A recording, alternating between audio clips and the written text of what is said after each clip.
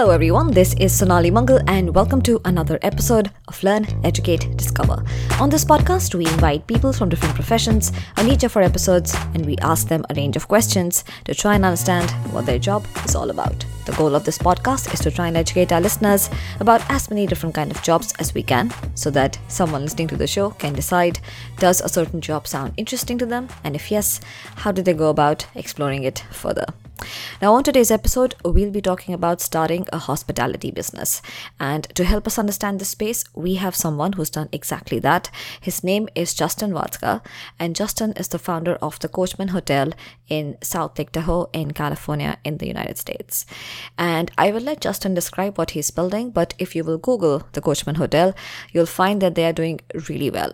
They have great reviews across the board on websites like Yelp, TripAdvisor, Hotels.com. Guests seem to love what they're doing, and they've only been open for a little over a year. So it's really impressive what they've managed to achieve. In terms of his background, Justin worked extensively in the hospitality space. Prior to starting the Coachman Hotel, he was with the Marriott for about 7 years. He has an undergrad from Cornell University, and he also has an MBA from the Wharton School. So with that, let's welcome Justin.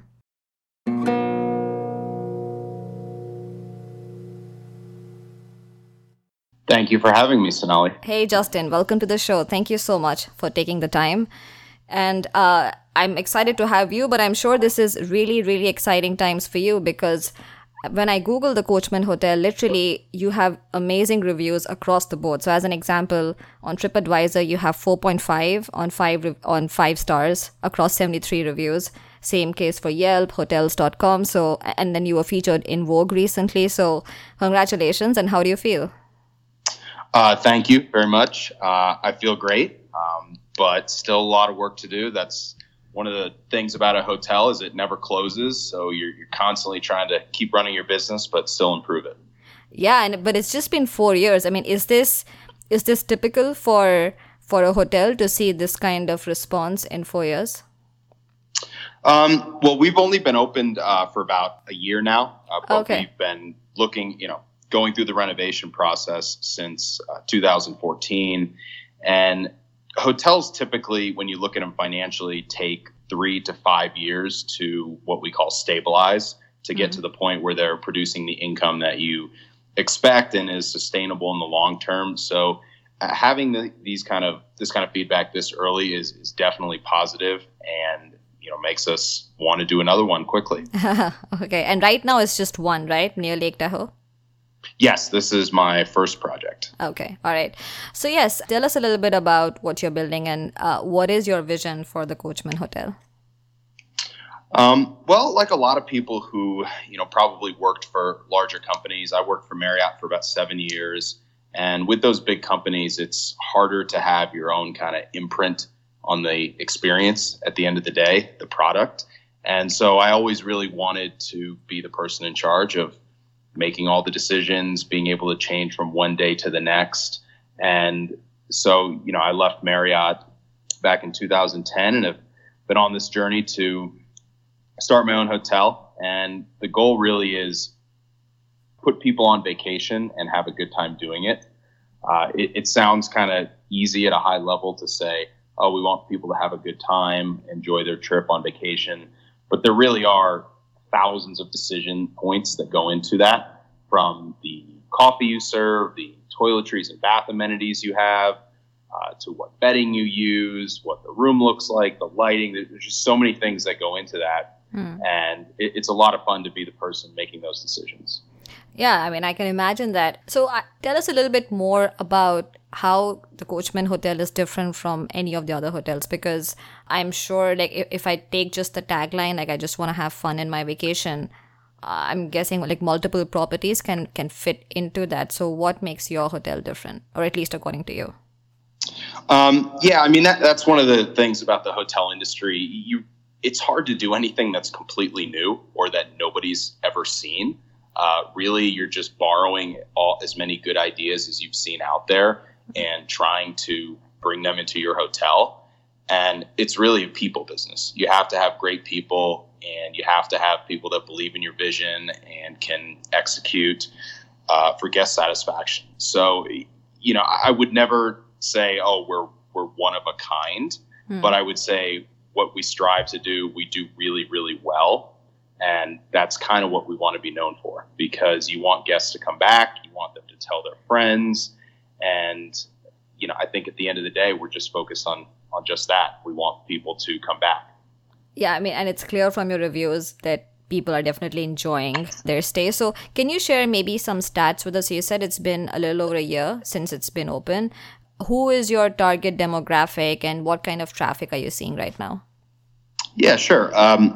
So we closed on the property in April of 2015, and then we soft opened in March of 2016. So about a year of gut renovating the property, which is pretty quick, especially since we had to work through a winter. And we finally completed everything just in January 2017. That included the meeting space, the rest of the rooms. So we really only just got our shiny new toy recently. Our target market is kind of the young professional from the Bay Area, Sacramento, Reno. But the reality is you aim for a certain group, but you're going to attract a lot of people that are into, what that target market might be into as well. We're actually seeing quite a few international guests. We're booking really well on Booking.com, which is a heavy international site. I believe the stats are we have about a 4 times higher conversion rate than other hotels, meaning when prospective guests click on our hotel, they're 4 times more likely to actually make a booking than when they click on another hotel. And I think a lot of that goes to, what we convey in pictures. Pictures are huge nowadays. The website is critical to the impression that you set for guests from the get-go. They can tell a lot by just the quality of your photos, and that sets the expectations for the whole trip. Yeah, I mean, that probably is the reason why you were rated as the most Instagrammable hotel in Vogue, right? Like, how did that happen? I have an amazing PR person. Her name is Allison. Okay. Little plug for her. Her firm is called the James Collective. But one thing about content like that is it really does snowball. There's a lot of people out there that are blogs or websites or publications, and there's more of them than there is good content. So if you can get placed in a few spots, if you can get the word out in the right publications, other people are going to see it and pick up on it and want to do another story on a wrinkle of that. So I would say, that was kind of just the result of some really good targeted early PR, and then that just snowballed.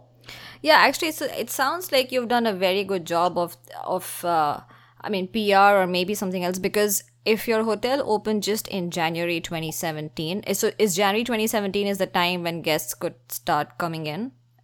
No, they've been staying since March of 2016, but Okay. we were still doing some renovations to our meeting space and to a few of the other rooms all the way up until January of 2017. I see. Okay. So I'm curious because, it's still a really short period of time, right? Because I was under the impression that you've been around for 4 years. It's only been literally just 1 year. And you have just based on what I'm seeing online, people are very happy. So how did you attract your first guest or your first few guests? So was it PR? Was it something else? How have you managed to build this brand? Well, one of the things, for better or worse, in the industry now is the online travel agencies, or OTAs for short, Expedia, Hotwire, Hotel Tonight. They allow you to open up your hotel and basically start filling it right away because they're spending a tremendous amount of money to reach customers. And so your hotel can come up and they can see it right away. Whereas, maybe 15 or 20 years ago, it might take you years to really begin ramping up your business because it wasn't easy to reach people. So we don't have to spend any money to reach people off the bat. We just pay a commission for bookings. So that's been really helpful in, guests that have stayed have been our best lead gen. They're the ones who are coming back. They're the ones telling their friends. Most of the meeting groups that we've booked thus far have been from, we don't even have pictures of our meeting space up on our site yet. We only just recently have them taken, but it's past guests who want to come back with their companies. So just getting people in the door right away is a great strategy, even though they may be costly. But if you're delivering a great product, at a good price and a good experience, they're going to come back. So Right. I think that's really the formula we've stuck with from the get-go. Okay, that makes sense. And I wasn't aware of that. So what you're saying is that if you're opening a hotel, you can tie up with Expedia, etc., and they are the ones who start sending traffic to you, and they take a commission on the booking fee. Correct. Okay. And do you have to pay an initial amount just to get listed with Expedia? No, it's nowadays everything's Okay. in the cloud, really. Most properties have property management systems that can sync up and link with all of these online travel agencies, so the inventory can be managed dynamically in real time, and they don't charge you to get set up, but they do have a lot of wrinkles to try to get more money from you. You can pay more to be featured in a more prominent position. You can run promotions with them. You can allow them to collect the money. So there's a lot of different angles that they use to get a higher commission. Yeah, no, of course. So, what do you think was great about your initial listing, which you think attracted guests to your hotel? I think it's the high quality of design and the products that we're offering. I think in the market we're in, there was really a lack of hotels doing specialty coffee, hotels really focusing on the beers and wines that they offered. And we designed the hotel to operate very efficiently. You know, this is a seasonal market, and a lot of the hotels up here struggle when they're fully staffed for the summer and the winters, but then they go into the shoulder periods and they have trouble either lowering their costs or really staffing correctly and keeping the experience up to par for the guests that are visiting in the shoulder period. So one of the things we did is we designed our lobby as one huge desk bar that is where you can get coffee, where you can get beer and wine as a bar, and where you check in as the reception. So the same person's able to do all of those functions. So whether we have 30 rooms sold or we have 5 rooms sold, we're still offering the same level of experience at our hotel to everybody. And I think that's something that's really resonated with people, that they enjoy coming here any time of year. We're still seeing strong business in the shoulder periods, and it's kind of an operational tactic that we wanted to test out here, and it's been successful so far. I see. Okay, this is really interesting. So there are clearly certain very interesting things you're doing, which is making your property very appealing to guests. So maybe take us back to the beginning of this journey. So you said you were working in Marriott for 7 years before you decided to start your own thing. So how did you get this idea? So I moved over to Singapore in 2006, and I was over in Asia between Singapore and Hong Kong for about 4 years, and just traveled quite a bit, and had a number of friends that traveled with me. And we just kind of said, if we could open a hotel, this is what we would do. These are the things that we really like at XYZ hotel. This is what we like at this other hotel. And, one day we want to open a hotel. And we want to, pick the things we've seen from all the places we've been. I would say throughout Asia, the customer service level is high. Yeah. Is, I would say, definitely higher than you see in the U.S. And so there was a lot of things we learned from a customer service perspective that we thought we could weave into, a hotel here in the States that made more efficient use of labor, because I would say in Asia, labor is significantly cheaper, so you can throw a lot more people at things at a hotel to deliver a high level of service, but you can't really do that here, especially in California. So you've just got to be really smart about how you use your people, and hire the right people and train them well. You can't afford to pay them too much, because kind of the market forces dictate really what you can do. And I would say that kind of drove some of the philosophies and the operating style that we've tried to put in here. I see. So this is interesting. So you traveled and you got a lot of interesting ideas from outside the US, Asia in your case. So customer service is clearly one. Can you share an example maybe of something that you saw about customer service in Asia which really stood out for you? That's a good question. I think it's hard to pinpoint anything in particular. More of it was just they always solved every problem. There was always enough people there. It was a higher attitude towards customer service, and they really did a good job of making sure that we would go to countries that we didn't speak the language, we didn't know what to do or where to go, and they were always very good at making recommendations. Some places were very good at making recommendations on what to do, and other places, if they were large chain hotels, they tended to have pretty scripted responses to where you should go to eat. In China or something, they would recommend what most foreign tourists would want to go to instead of the real local experiences. So it was a combination, and that comes down to training. Right. You ultimately have to train people for the experience you want guests to have. And so we could see that. We could clearly see from hotel to hotel which properties put an emphasis on guest experience and which put an emphasis on just kind of executing a playbook from the corporate office. Right. Yeah, I think you're absolutely right, because I'm from India, and it is so true that customer service is, I think it's also an attitude towards guests. Maybe like there's a saying in India that a guest is like God. It's like a crazy saying, but I think there's a level of warmth that a lot of that you might find in a lot of hotels that is sometimes missing, at least here in the US. So it's great that if you're trying to do something about that. Apart from customer service, did you see anything else? Like, have you tried to incorporate any other ideas in your hotel? I'd say there's a lot of clean, efficient design, particularly what you'd see in Japan.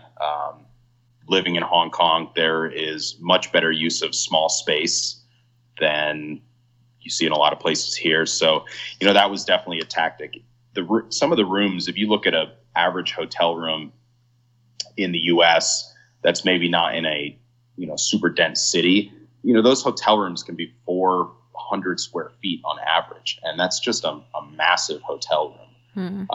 And so as soon as you can begin stripping some of that stuff out from the size of it and going a lot more efficient, you can reduce the cost of building the hotel, and you can pass those savings on to your guests. We definitely stayed in a lot of places that were like that. Very limited service, focusing on the budget traveler, and delivering a very low price, because there's a huge market there for people that need to travel at a lower price point. So we tried to borrow some ideas from those hotels, but try to improve upon them a little. There's chains of hotels that, make you pay an extra $5 to turn the air conditioner on. We didn't want to get to that point where we're nickel and diming people. We want to make sure it's still a great experience, but where can we find those efficiencies in design and service to pass that savings on to the guest? Got it. Okay, that makes a lot of sense. So did you do anything to assess whether something like this would work in the US? Because as an example, like, in a software product, it's so easy. You just build something, you test it out, and you can make changes very easily. In this case, for example, who knows, maybe a traveler would not have been happy with a really small room or something else. So did you do anything like that? It's a little more market research dependent. Unless you're a huge company or a huge fund if you're Marriott and you're looking to open 100 Moxy hotels over the next, 5 to 10 years, you probably need to do some more product testing. When we're talking about just, one hotel in a market, you're not reinventing the wheel so much. It's more, is the market ready? That specific market, do the demographics go there? Will they pay that much? So it was, I agree with you. In certain industries, when I was at Wharton, they stressed a lot of concept testing, but it just isn't as comparable of a business. It's more of out operating the other people in your market, as opposed to, is anybody going to show up? Of course, people are going to show up. It's a hotel. So it was more of just kind of running the numbers for some of our concepts operationally and just making sure we could still afford to staff the place, those kind of numbers. Okay. So then what was your next step? So once you decided that, okay, I want to do this, what did you do next?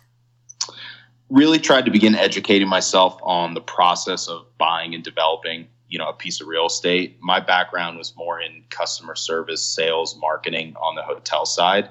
And so the real estate side, which is, a whole nother business in itself, was pretty new to me. Mm. And I think I was, I knew I didn't know everything, and probably was a little naive thinking I could figure some things out as I moved along. I figured, okay, well, when a decision presents itself or whatnot, I've got a network of people I can tap and ask for help, and kind of just jumped into it that way. Okay. Looking back on it, I still think that's a fair strategy. I think it's almost impossible for anybody to really know everything about the business that they're getting into, particularly if it's something like this that has aspects like real estate and operations and construction all in one.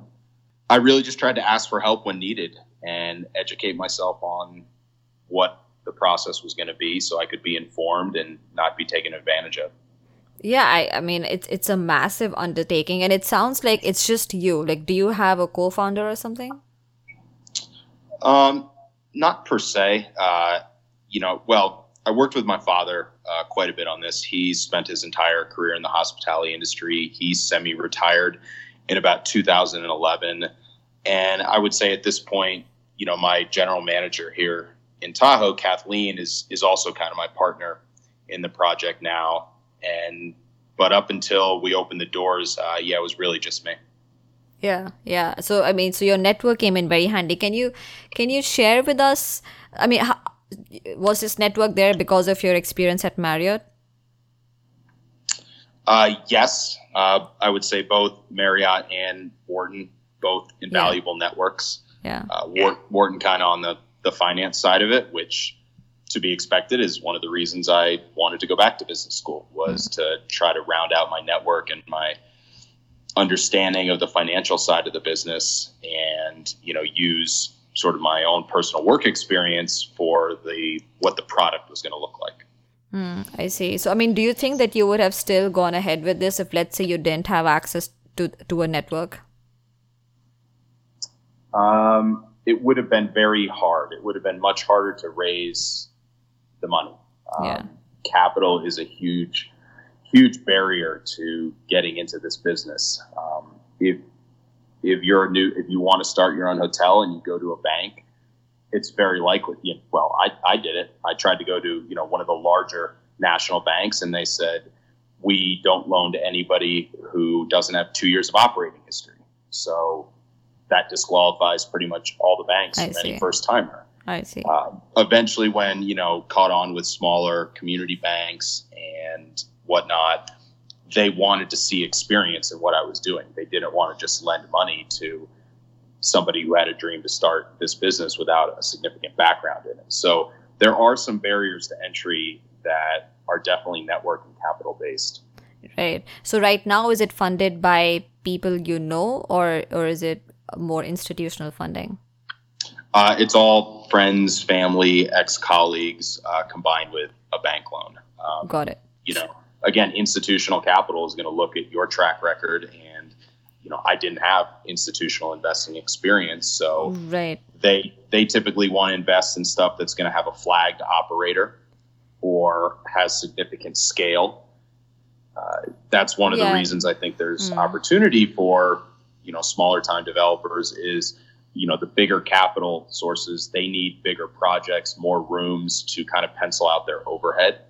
So this is kind of the niche to get started in, is this, smaller property in leisure destinations. Yeah, I mean, the reason I asked was I was curious in case venture capital firms by any chance are interested in this space. Did you try VC firms? It just doesn't, it's not the return profile, they're interested in. It's really a linear growth. You open one hotel, you open the next. There isn't the established kind of capital network like, the VC industry where, hey, I could go out and get a bunch of meetings with people, but I don't have a product that fits their investment criteria. Agreed. They're looking for that exponential growth. You might find maybe they personally are interested in this from a lifestyle play. But unless you have some sort of aspect to your business that you've got some proprietary software or something that could be spun out and grown really, really rapidly, it just doesn't fit for them. Yeah, no, I agree. Okay. And so, like, how big is your hotel, by the way? I should have asked, like, how many rooms? We have 42 rooms. 42. So 42 rooms is considered a small hotel, or how big is this in the scheme of hotels? I would definitely consider it small. Okay. This, if you think about, the average Courtyard or Hampton that you see or a loft that you see all over the place, those are all definitely over 100 rooms. So I would say anything under 100 rooms is a different size. And if they're operated by the bigger companies, they tend to be much more high end, very luxe boutique hotels. That's how they can kind of pencil their overhead, is being able to get $300, $400, $500 a night. Right. So for something like a 42, like under 100 room property, I'm sure the budget varies a lot, but what kind of figures are we talking about? Like what kind of funding, what range? Can you share something? The rule of thumb in development is your cost per room should be 1,000 times your average daily rate. So if you're thinking that you can get a $200 average daily rate, you can spend up to $200,000 per room in your build, in all in, acquiring it, building it, or what have you. Yeah, that's kind of a crude measurement. If you're in a seasonal market like this, you're not going to get as high occupancy, so you probably can't spend as much money, and should kind of dial that back maybe to the 125 to 175 range, kind of depending on that, kind of your operating expenses and what occupancy you're going to run. Right. Okay. And you'll see stuff out there for sale, depending on the market, depending on the deferred maintenance that you'll have to put money in. You could find stuff for sale anywhere from $50,000 a key to some properties, trophy properties in huge cities, sell for over $1 million a key. Yeah, I mean, yeah, of course. So, so you've given us a really good background of high level. These are the kind of things that you have to think about. So far, what do you think have been some of the biggest challenges that you've faced? The renovation process was, even if I would have known everything, going through city and local processes for permitting is time consuming and always takes longer than you think. I would say, that was probably the biggest challenge, is kind of navigating all those different processes. Here in Tahoe, we have an overarching group called the TRPA that's responsible for kind of management of the entire Lake Tahoe basin. But then I also have to go through permitting processes with the city of South Lake Tahoe. And each group has different fees. Each group has different processes. Then, you've got a host of ADA, American with Disabilities Acts, to get up to speed and figure out. So that was really challenging, was just understanding how all these pieces fit together and they don't do it in a really seamless way. Yeah. You find yourself running around quite a bit. I mean, so I would say that was one of the biggest challenges. And, for me personally, I didn't have much of a background in construction. So it was hard for me to, understand on a day-to-day basis what was going on from a construction standpoint, and maybe look at ways that I could save money by doing some, alterations to how it was constructed. And that's something I'm definitely a little bit more up to speed on. And I think in the next project, I'll be able to control a bit more. Yeah, but based on what you're describing, right? I mean, there's so many different things. So finding a place, I'm sure, someone has to figure out, okay, exactly where to construct. Then there's the permitting process like you described. Then there's the actual construction, the design. And then you shared, even the small decisions like what sheets to have on the beds, etc. So did you end up hiring a whole bunch of people? Who were the key hires that you think you made, or someone in your position needs to make to really have a successful start? Yes, it's all about the team. It's all about the people. So I was fortunate to be introduced to some very talented designers. Another plug, their group's name is Studio Tack.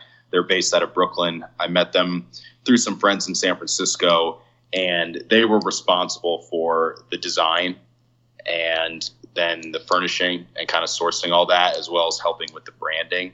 So, I know what I know, which was I had a vision for what the guest experience should be like and how we should operate the property. And I know what I don't know. I'm not that great at design. I'm not that great at branding. So I was able to find people who I really got along well with, worked well with. They understood what I was trying to do, and they were able to, take all that on so I could kind of learn alongside them as we went through the process. And then when we got closer to when I could take over, which was the operations, that's when, things really started kicking into gear and I started hiring a staff. I see. And what do you think are some of the most important decisions you have taken, which you think have led to the success that you're seeing now? We had a space that was above our lobby that was kind of earmarked to be a lounge area. Okay. And kind of halfway through, we decided, this should be a meeting space. This is going to make us the most money if we turn it into a meeting space. And we kind of figured we had a really good opportunity to attract small Bay Area companies, startups up here for offsites, retreats, meetings. There really, as we looked around the market, there really wasn't any other hotels here other than the big 500-room casinos that had suitable meeting space. And we didn't think any of those properties were really on brand or an enjoyable experience. So we kind of scrapped the lounge plan and we turned it into a meeting space. And we've been extremely successful so far with getting companies in. We've got, I think, maybe 7 or 8 meeting groups on the books for this coming June. And June is historically a really slow period for Lake Tahoe. So that's been something that's been really helpful in improving the profitability of the property. Now we've got a space that can drive business when everybody else is really, really slow. Yeah. I guess this goes back to the point that you were making, that operational efficiency is a big issue for hotels. And so you have managed to find these various creative ways to keep that inflow of money going in various ways. And so that's really helped you. Okay. Yeah. And we've booked, all these meetings without a sales manager yet. As I mentioned earlier, it's been all repeat guests that want to come back with their companies and have a meeting here. Yeah. That's been it so far. And so that's been something we've hit on that we think we can do at future properties, is if we continue to focus on these leisure markets, well, what can we design to get that group and corporate business midweek in these leisure desks? We don't have to do anything to be full on the weekends. There's enough travelers coming up. But how can we win during the week? Right. So what are some of the top of mind issues? You started it, you constructed it, it's off to a good start. On a day-to-day basis, what are some of the problems or issues that keep you occupied or don't let you sleep at night? Fortunately, I have an extremely talented team. My general manager, Kathleen, our assistant general manager, Jake, they're focused on the day-to-day, getting people checked in, getting them checked out, having the rooms clean, keeping the property up to snuff. That lets me focus on, okay, well, what are the tweaks we can make to this business so that we're continuing to improve each year, so that our guests that come back, there's something new here. So next week, we'll be launching a small plate food program in our lobby. That's something people have been asking about while they're at the bars. Do we have any food?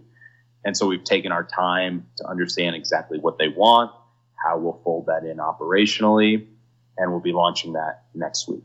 Another thing I'm looking at is how do we kind of improve our outdoor area?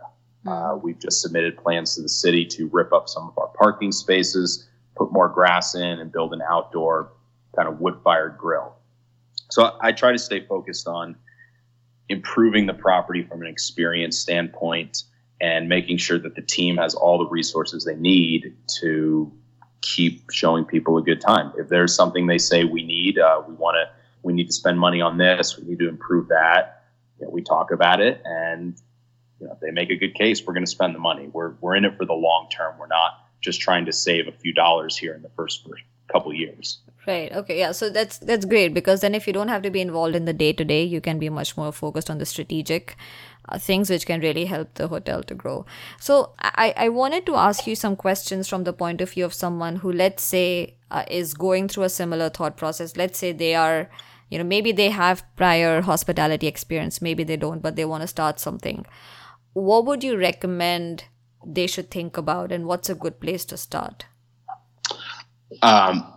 Shoot me an email or give me a call. I have quite a few of those conversations every month or so, and love having them because I was in that position too. So that's one of the best places to start, is to just start asking around. But then think about what you want to do from what you're capable of doing. I mean, it really depends on your access to capital and how much involvement you want to have. If you want to be the owner operator, be there working every day, checking people in or out. There's a lot of people who love that, and they run the property and they love interacting with guests, but then they may not be able to take themselves out of the business if they ever want to open another hotel or something like that. Right. So you have to decide, how involved do you want to be in the operations? And you have to decide, or do you simply want to be kind of a developer, make the decisions, and then hire an outside management company to completely run the property? That definitely changes things. You could open a hotel in a lot of different markets. You don't have to live there or live nearby. So, yeah, I mean, I think you have to start asking yourself some of those basic questions. What do you want to do from a lifestyle standpoint, and what's your access to capital will kind of inform where you should head off. Right. And actually, so in your case, because you're not involved in the day-to-day, how has that impacted your lifestyle? Like, are you sort of, what is your day-to-day from a lifestyle perspective like? It's a great lifestyle. I get to spend quite a bit of time with my daughter, which is kind of one of the reasons that I pursued this. I'm at the point now where I can start thinking of other projects and other hospitality businesses, because to really make this a career, I'm going to have to do more than one of these. So, but the lifestyle is a lot of fun. I mean, your day is around getting people on vacation. I spend a lot of time trying to stay up on the trends in coffee or beer or wine. I get to meet a lot of interesting people in the hospitality business, which is a fun business to be in. So, yeah, I wouldn't trade that. Yeah, no, I'm sure. So what would you say are the most, what are some reasons why you should get into the hospitality business? I think it's a bit of what I, just said, in terms of really enjoying the outcome of your work, which is getting people on vacation, showing them a good meal, a good time. I had a boss a long time ago who he worked for a casino company in Las Vegas, and he was responsible for kind of attracting gamblers. And he said after a few years, he just got kind of burned out because he didn't really like, at the end of the day, always trying to get people to come in to lose money. And I'm not trying to poo-poo the gambling industry. I love to go gamble. But when he moved over to Marriott and he was working more on, getting people straight onto vacation, he said he really enjoyed that. And I kind of I've remembered that for a long time and find a lot of value in what I do. So I mean, I guess there has to be some overall vision or some experience that you're trying to create, which is making you do it. Yeah, I think you have to get satisfaction out of other people having a good time. Otherwise, what's going to drive you to put quality out in your product? If you're a chef and you just want people to eat and leave and make money, you're probably not going to enjoy it as much as if you're really proud of your product and people give you good reviews. I would think that would be much more rewarding. Yeah, and what do you think are certain misconceptions that someone on outsiders typically tend to have about running a hospitality business, where is not correct?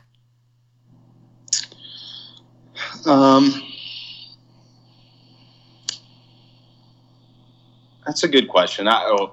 Actually, ironically, I read a weird article just the other day that said, hotels must be extremely profitable because it only costs, at minimum wage, $10, $20, $30 to, clean a room or turn a room. And when they're selling that room for hundreds of dollars, they must be making a lot of money.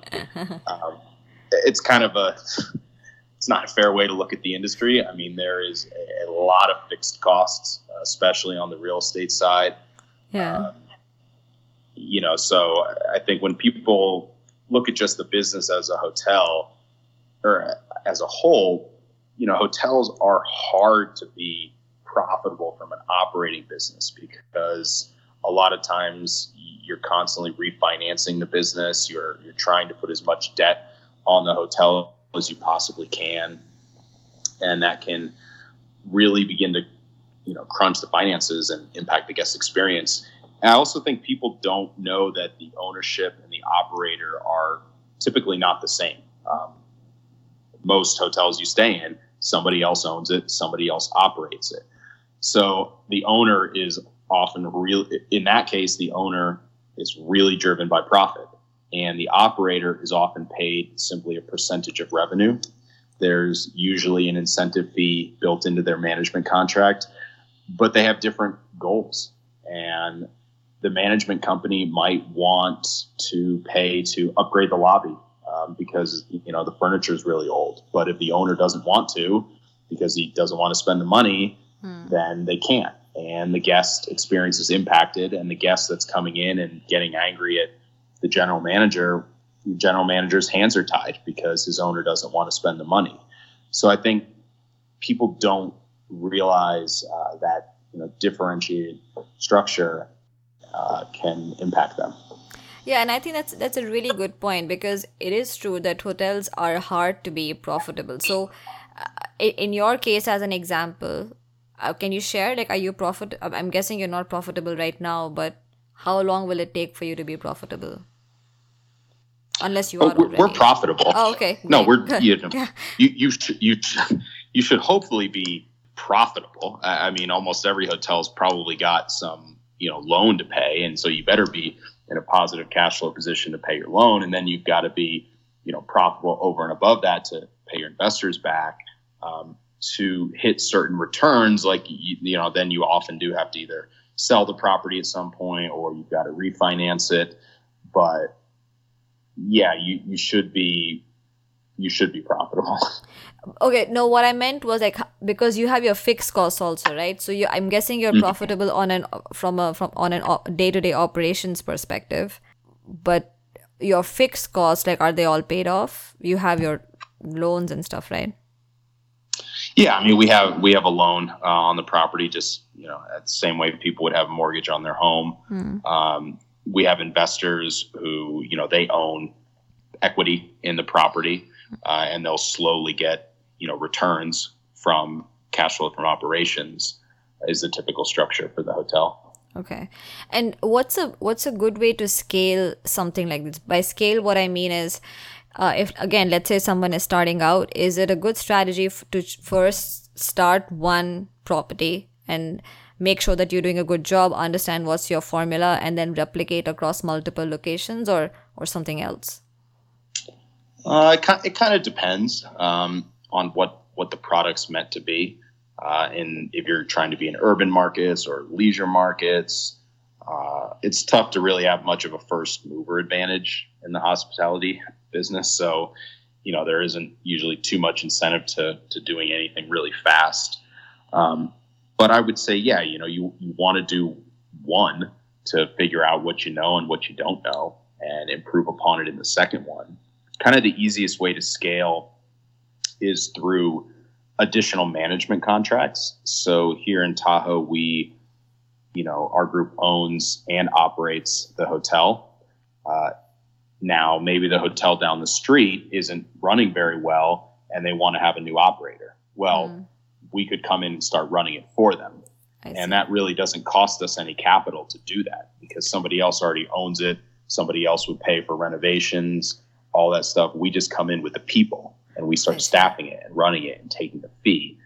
You can grow your business a lot quicker that way through simply managing properties, because you don't have to go through the intensive process of due diligence, buying properties, raising capital. That can be, a much longer process and harder to do without a huge team.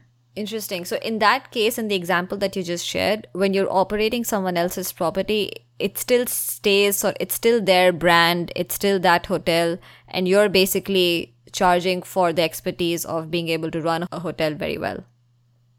Yeah, I mean, there's a number of forms that contract can take. Sometimes, if you're Marriott, you bring the brand with you, and they have to pay. The owner has to pay quite a premium for that brand, right. And for access to customers that are using rewards points. Or in other cases, it may be an independent hotel, in which case, there is no brand really other than what the owner decides he wants to call it, and somebody else is just running it under that name. Right. Okay. That's a really interesting idea, because I'm guessing that's a much easier way to scale and a much quicker way to scale. So, I mean, generally, in something. So just to comment on that, yeah, it sounds great in theory, but you also have to convince a hotel asset owner to let you run his property. Yeah. And he's going to want to see success at lots of other properties. I mean, certainly you're going to have one most likely to point to with success, maybe even 2, 3, or 4 before he wants to let you in there. You may have to have a very aggressive management fee to beat out other operators. So it's quicker to scale, but it's certainly not easy to get. And you also have to then take into account, that owner has a lot of control over the guest experience based on how much funding they're going to give you, what they're willing to invest in their product and what they want to see from a return standpoint. I mean, that was actually going to be my follow-up question, that generally, what is the IP, I guess, for lack of a better word, right? Like, in case of operating a business, I mean, yes, you can say that, hey, look at this hotel, I'm running it so well, and I can do the same with your property also. But what is that thing which you replicate? Because it'll be a different set of people, right? So what is that secret sauce, I guess, is what I'm asking. It's a lot of processes. I mean, everything is process driven, from how we assign housekeeping, how we order, how we operate our food. It's process driven with people, and we're going to bring our processes. We're going to bring a commitment to quality. We're going to bring an expertise in marketing and reaching people, in how we drive direct bookings instead of bookings from online travel agencies and their commission. You're going to pitch all of those things in the way you manage. You are going to be able to have some synergies with, say, a sister property and share some resources there, bulk buying. So there's a lot of things that can go into that pitch. Right. Okay. But you're right. There isn't any. The reality is, if you said, "Oh, I have a proprietary legacy software for property management system," nowadays that's not an asset. Marriott has these proprietary legacy systems that cost them tens of millions of dollars when they want to integrate online, mobile check-in. It costs them a lot of money. Whereas if you're me and you're buying this new cloud software that's constantly updating, you're getting better functionality than they are. So it really does come down to how you manage people and what your processes are. I mean, so this is interesting, because for someone who's starting a business, it's also a question, and you did allude to it, that do you want to be involved in the day-to-day, or do you want to be more of an owner? But it's almost a distinction between, are you more of the high level, like, product guy, as opposed to someone who enjoys processes? Because often those two are not found in the same person. I mean, they could be. Like in your case, as an example, do you do both, or are you interested in both? I'm interested in being an expert on it and really understanding it, but the day-to-day is not something that I think I'm as well suited for as sort of the strategic thinking. And I think a lot of people get in, and it wasn't easy. At first, when we first opened, I was definitely a little bit more on my plate from the operational side. But fortunately, I found some great people and was able to set the business up where I could, step back a little bit. And sometimes that's not easy. You have to find the right person who you trust. It's really hard to kind of hand your baby off to somebody else to make all those decisions and run with it on a day-to-day basis. Right. Are there any aspects of being a hospitality business owner that you do not like? No, not really. Right. There's challenges. I do wish that, it's nice and it's fun to see all these, companies are offering these amazing perks and benefits to their employees, paid maternity leave, just amazing perks. And the reality is you just can't price those into service businesses very well where you have minimum wage employees.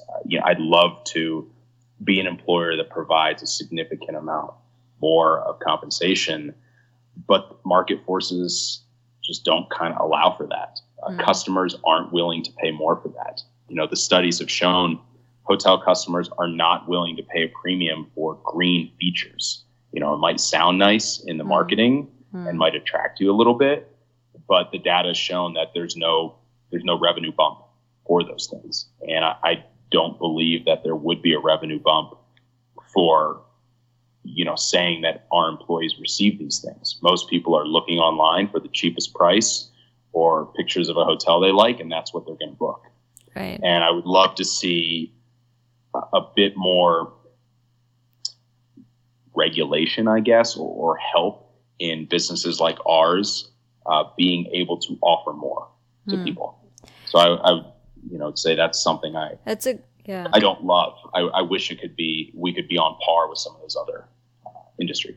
That's a very good point. And it's probably not very obvious to someone on the outside, but it is true that in a hotel or any service industry like this, a big part of the people who are working for you are minimum wage laborers or in that salary band, I guess. So was that a learning curve for you? Were there things that you weren't expecting that you had to figure out? I guess you always kind of expect it, but, I think when I initially started hiring, I think only 50% of people who scheduled interviews even showed up. You kind of deal with those challenges. And in a property like this where we've staffed it pretty leanly, you're going to have issues where, people quit almost unannounced and kind of don't behave logically. Is a learning. And so you can't really manage that out, or you can't prepare too much for that. You just kind of have to take it as it comes. You can't always have a backup person for every single shift that's scheduled automatically. There's just not enough room in your budget to do something like that. So, we try to treat our employees really well and adjust when we have to. Okay. All right. So just a few more questions. So I know you mentioned that if someone is looking to start, they can reach out to you, which is great. But overall, would you like to recommend any resources, books, articles, videos, communities?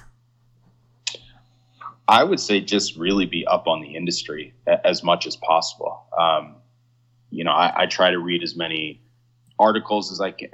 I basically try to always have read that article that people forward me. I mean, people forward me articles all the time about, this trend in the industry, and more than likely I've probably already read it. So I try to spend a lot of time each day. I try to use Twitter a lot to follow people I know that are up on the industry and read articles there. If you can really be an expert, I think that's going to make a strong impression with wherever you go with that, for trying to meet somebody, pitch somebody, just be that expert. Are there any, so if you're using Twitter, are there any people you'd like to recommend? Like, who do you follow? Skift is a good one, SKIFT. They always have great art. They're a little more global in the travel industry. If you're interested in specific markets, follow the local newspaper. Read the local newspaper. As creepy as it sounds, read the comments on articles about a certain destination. Like if there's a new development in town, read the comments on the message boards of the local newspaper. You'll get a real sense of the pulse of the community, of the town, of what's going on in that market. You really can't read too much. There's always something more to read. Yeah. So if you're targeting a specific locale, focus on that. Maybe read up on the zoning a little bit, understand things like that. That would kind of influence what you'd be looking for. And is this information just available online, like zoning information and things like this? Generally, it depends how sophisticated the local government is. But you can typically call up, the city planner's office or whatnot and, ask them questions like that. For example, a wrinkle in San Francisco is almost none of it is zoned for hotel by right. Everything, I think there's one tiny parcel in Soma maybe that's zoned for hotel by right, meaning if you owned it, you can build a hotel without needing to go get a conditional use permit, which involves hearings and lots of stuff like that. So if you were thinking of opening a hotel in San Francisco, you're going to have to go, if you're trying to build something new, it's going to have to get a conditional use permit. Yeah. And so if you're looking at a particular market, you may want to understand what you're allowed to do by right and what would need additional approvals. If that market, like Tahoe, has a commodity system for hotel rooms that you'd have to buy into to be able to get the right to build hotel rooms. So each market is so distinctly different that's why it's hard to sort of say, I want to open a hotel without kind of having a sense of maybe at least a region or something that you can begin to get up to speed on. Yeah. Or reaching out to, a local partner. More likely than not, if you're just coming in to a market new, it's going to be hard for you to find a good property because the people that are already there day to day, they've got their finger on the pulse of the market. If you were coming here to South Lake Tahoe and you were looking at something for sale, I've probably already seen it. And oftentimes the stuff that's available has been passed over by people in the market.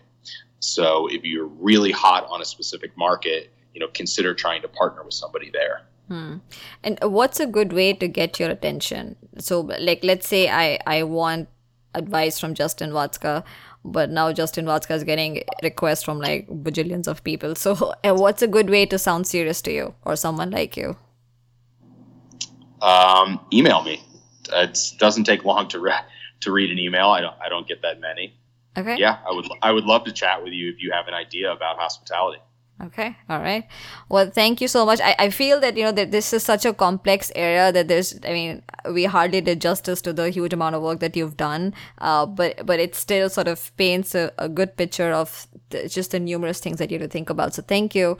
And is there any other advice you'd like to share with anyone who's considering getting into this space?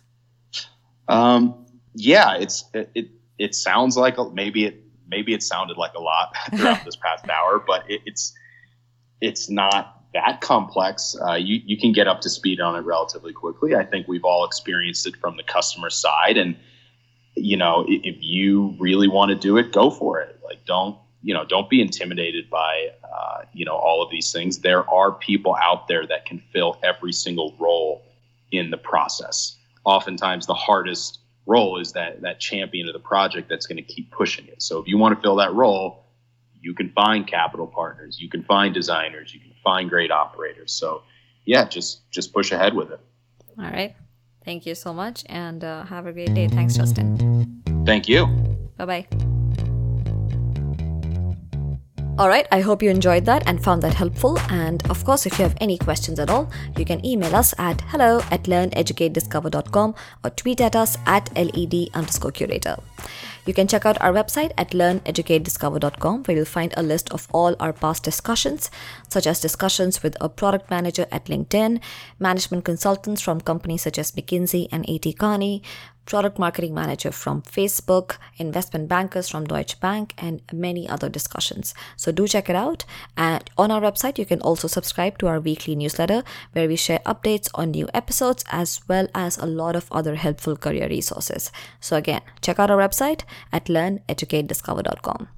You can also find us on Facebook at facebook.com/learneducatediscover. All right, that's it for today. And thank you so much for listening and for your time. And until the next one, bye-bye.